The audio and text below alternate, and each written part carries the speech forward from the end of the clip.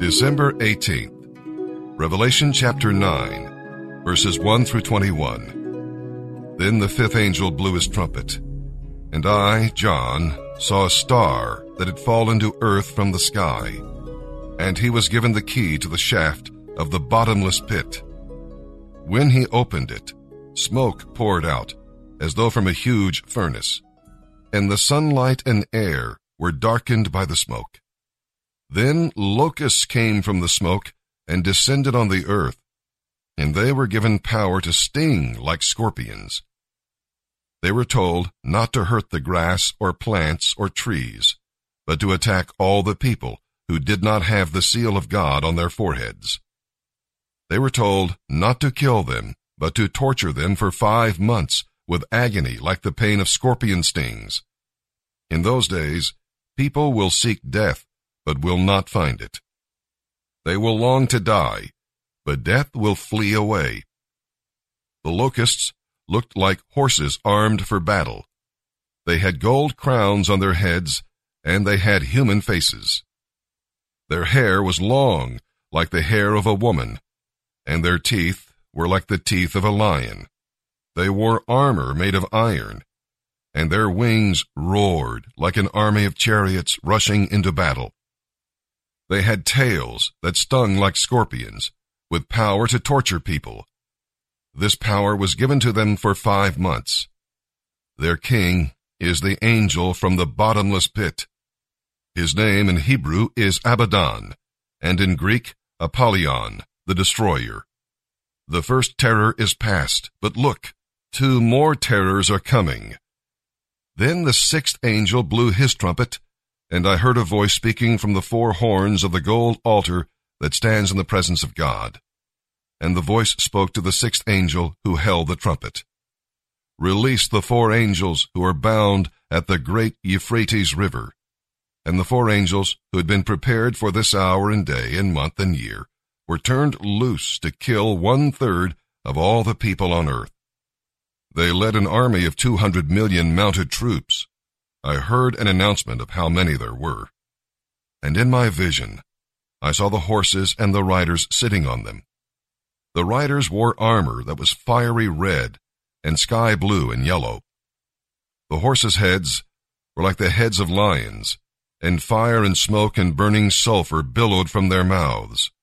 1/3 of all the people on earth were killed by these 3 plagues, by the fire and the smoke and burning sulfur that came from the mouths of the horses.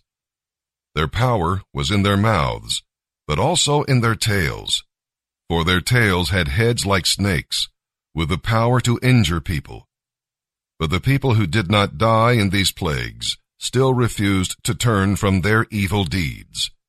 They continued to worship demons and idols made of gold, silver, bronze, stone, and wood, idols that neither see nor hear nor walk. And they did not repent of their murders or their witchcraft or their immorality or their thefts. Before I formed you in the womb, I knew you. Before you were born, I consecrated you. I appointed you a prophet to the nations. Do you still believe that about yourself? Do you wake up in the morning thinking about how God designed you for a task? And He knew that before you even made you. And He goes on, He says, so what do you think Jeremiah's response would be? I mean, wouldn't you think Jeremiah just heard from God and said, I made you for a purpose, you're going to be this prophet? You would think Jeremiah would go, wow, God spoke, He made me for this, He thought through how He made me, I was declared to be a prophet. But his response was, Lord God, behold, I do not know how to speak, for I am only a youth. He says, I can't talk, I'm just a kid. Isn't that crazy? How God Almighty tells you, look, I made you for this. I declared this. I am God. I designed you for this. Before you came out of your mother's womb, I said you would accomplish this. And his response is, I don't think I can do it. That's pretty typical, isn't it? Doesn't that sound like us?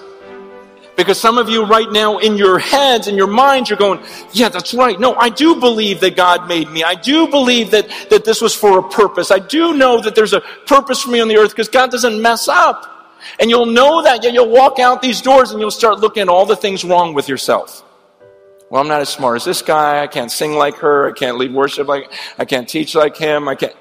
You just start looking at all these things, and that's exactly what he says. And God's answer is, do not say I'm only a youth.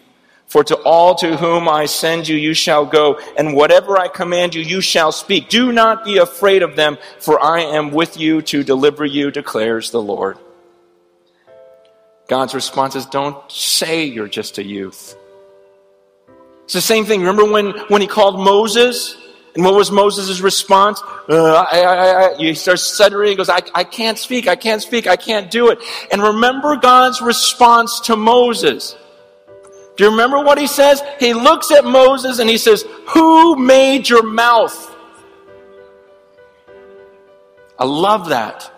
Don't miss that. See, because a lot of times when we put ourselves down like, oh, my brain doesn't work real well. Well, my mouth doesn't really work well. I don't have a very good voice. I don't think... Okay, you're not being humble at that moment. When you degrade yourself and talk about all the things you can't do. You would be humble if you created yourself.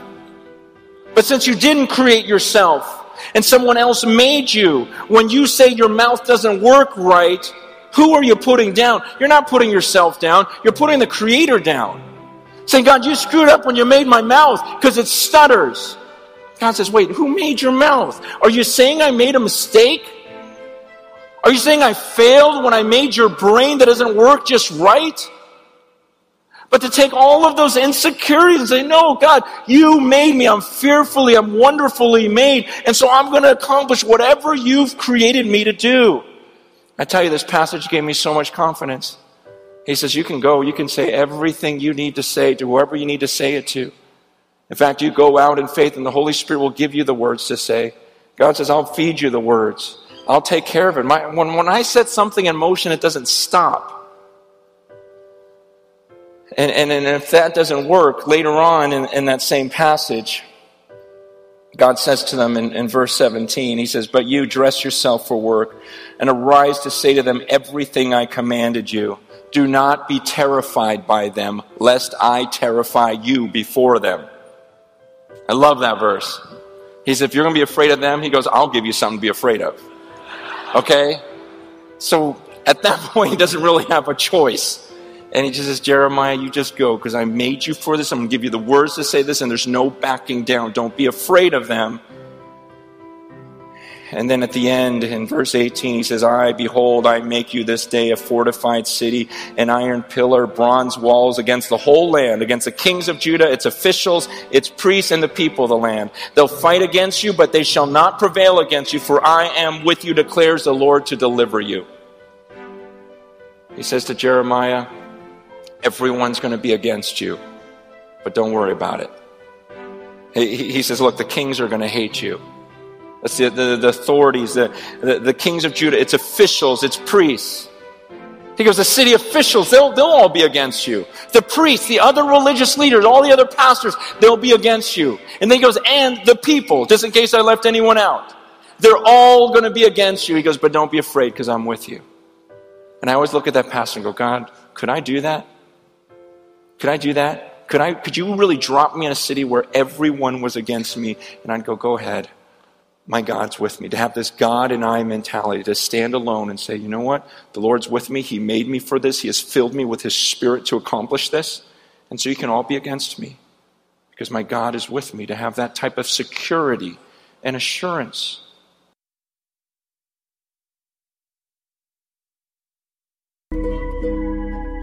Psalm 137, verses 1 through 9. In his chapter-by-chapter Bible commentary, Warren Wiersbe says this psalm came out of Israel's exile in Babylon, and it can serve as an inventory of your spiritual life today. In other words, what makes you weep? The Jews wept as they remembered the past, but they did not weep over their sins. They wept because their sins had caught up with them, not because they had sinned. And what makes you sing?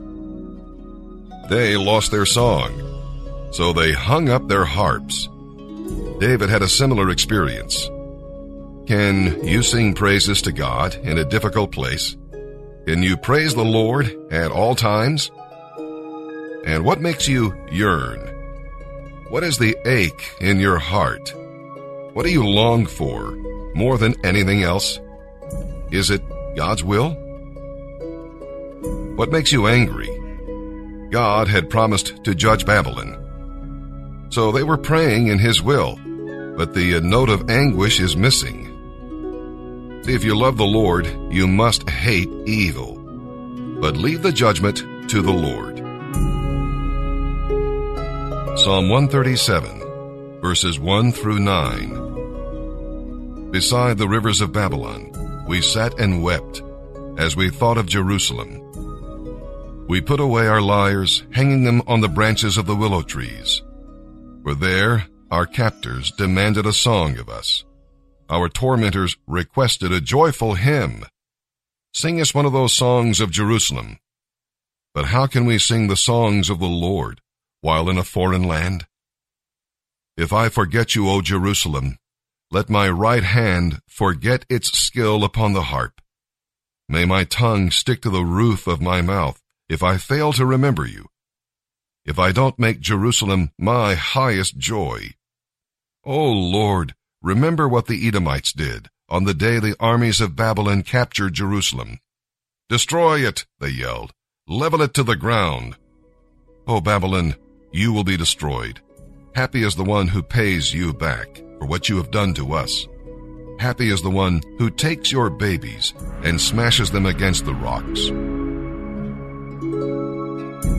Proverbs 30, verse 10. Never slander a person to his employer. If you do, the person will curse you, and you will pay for it.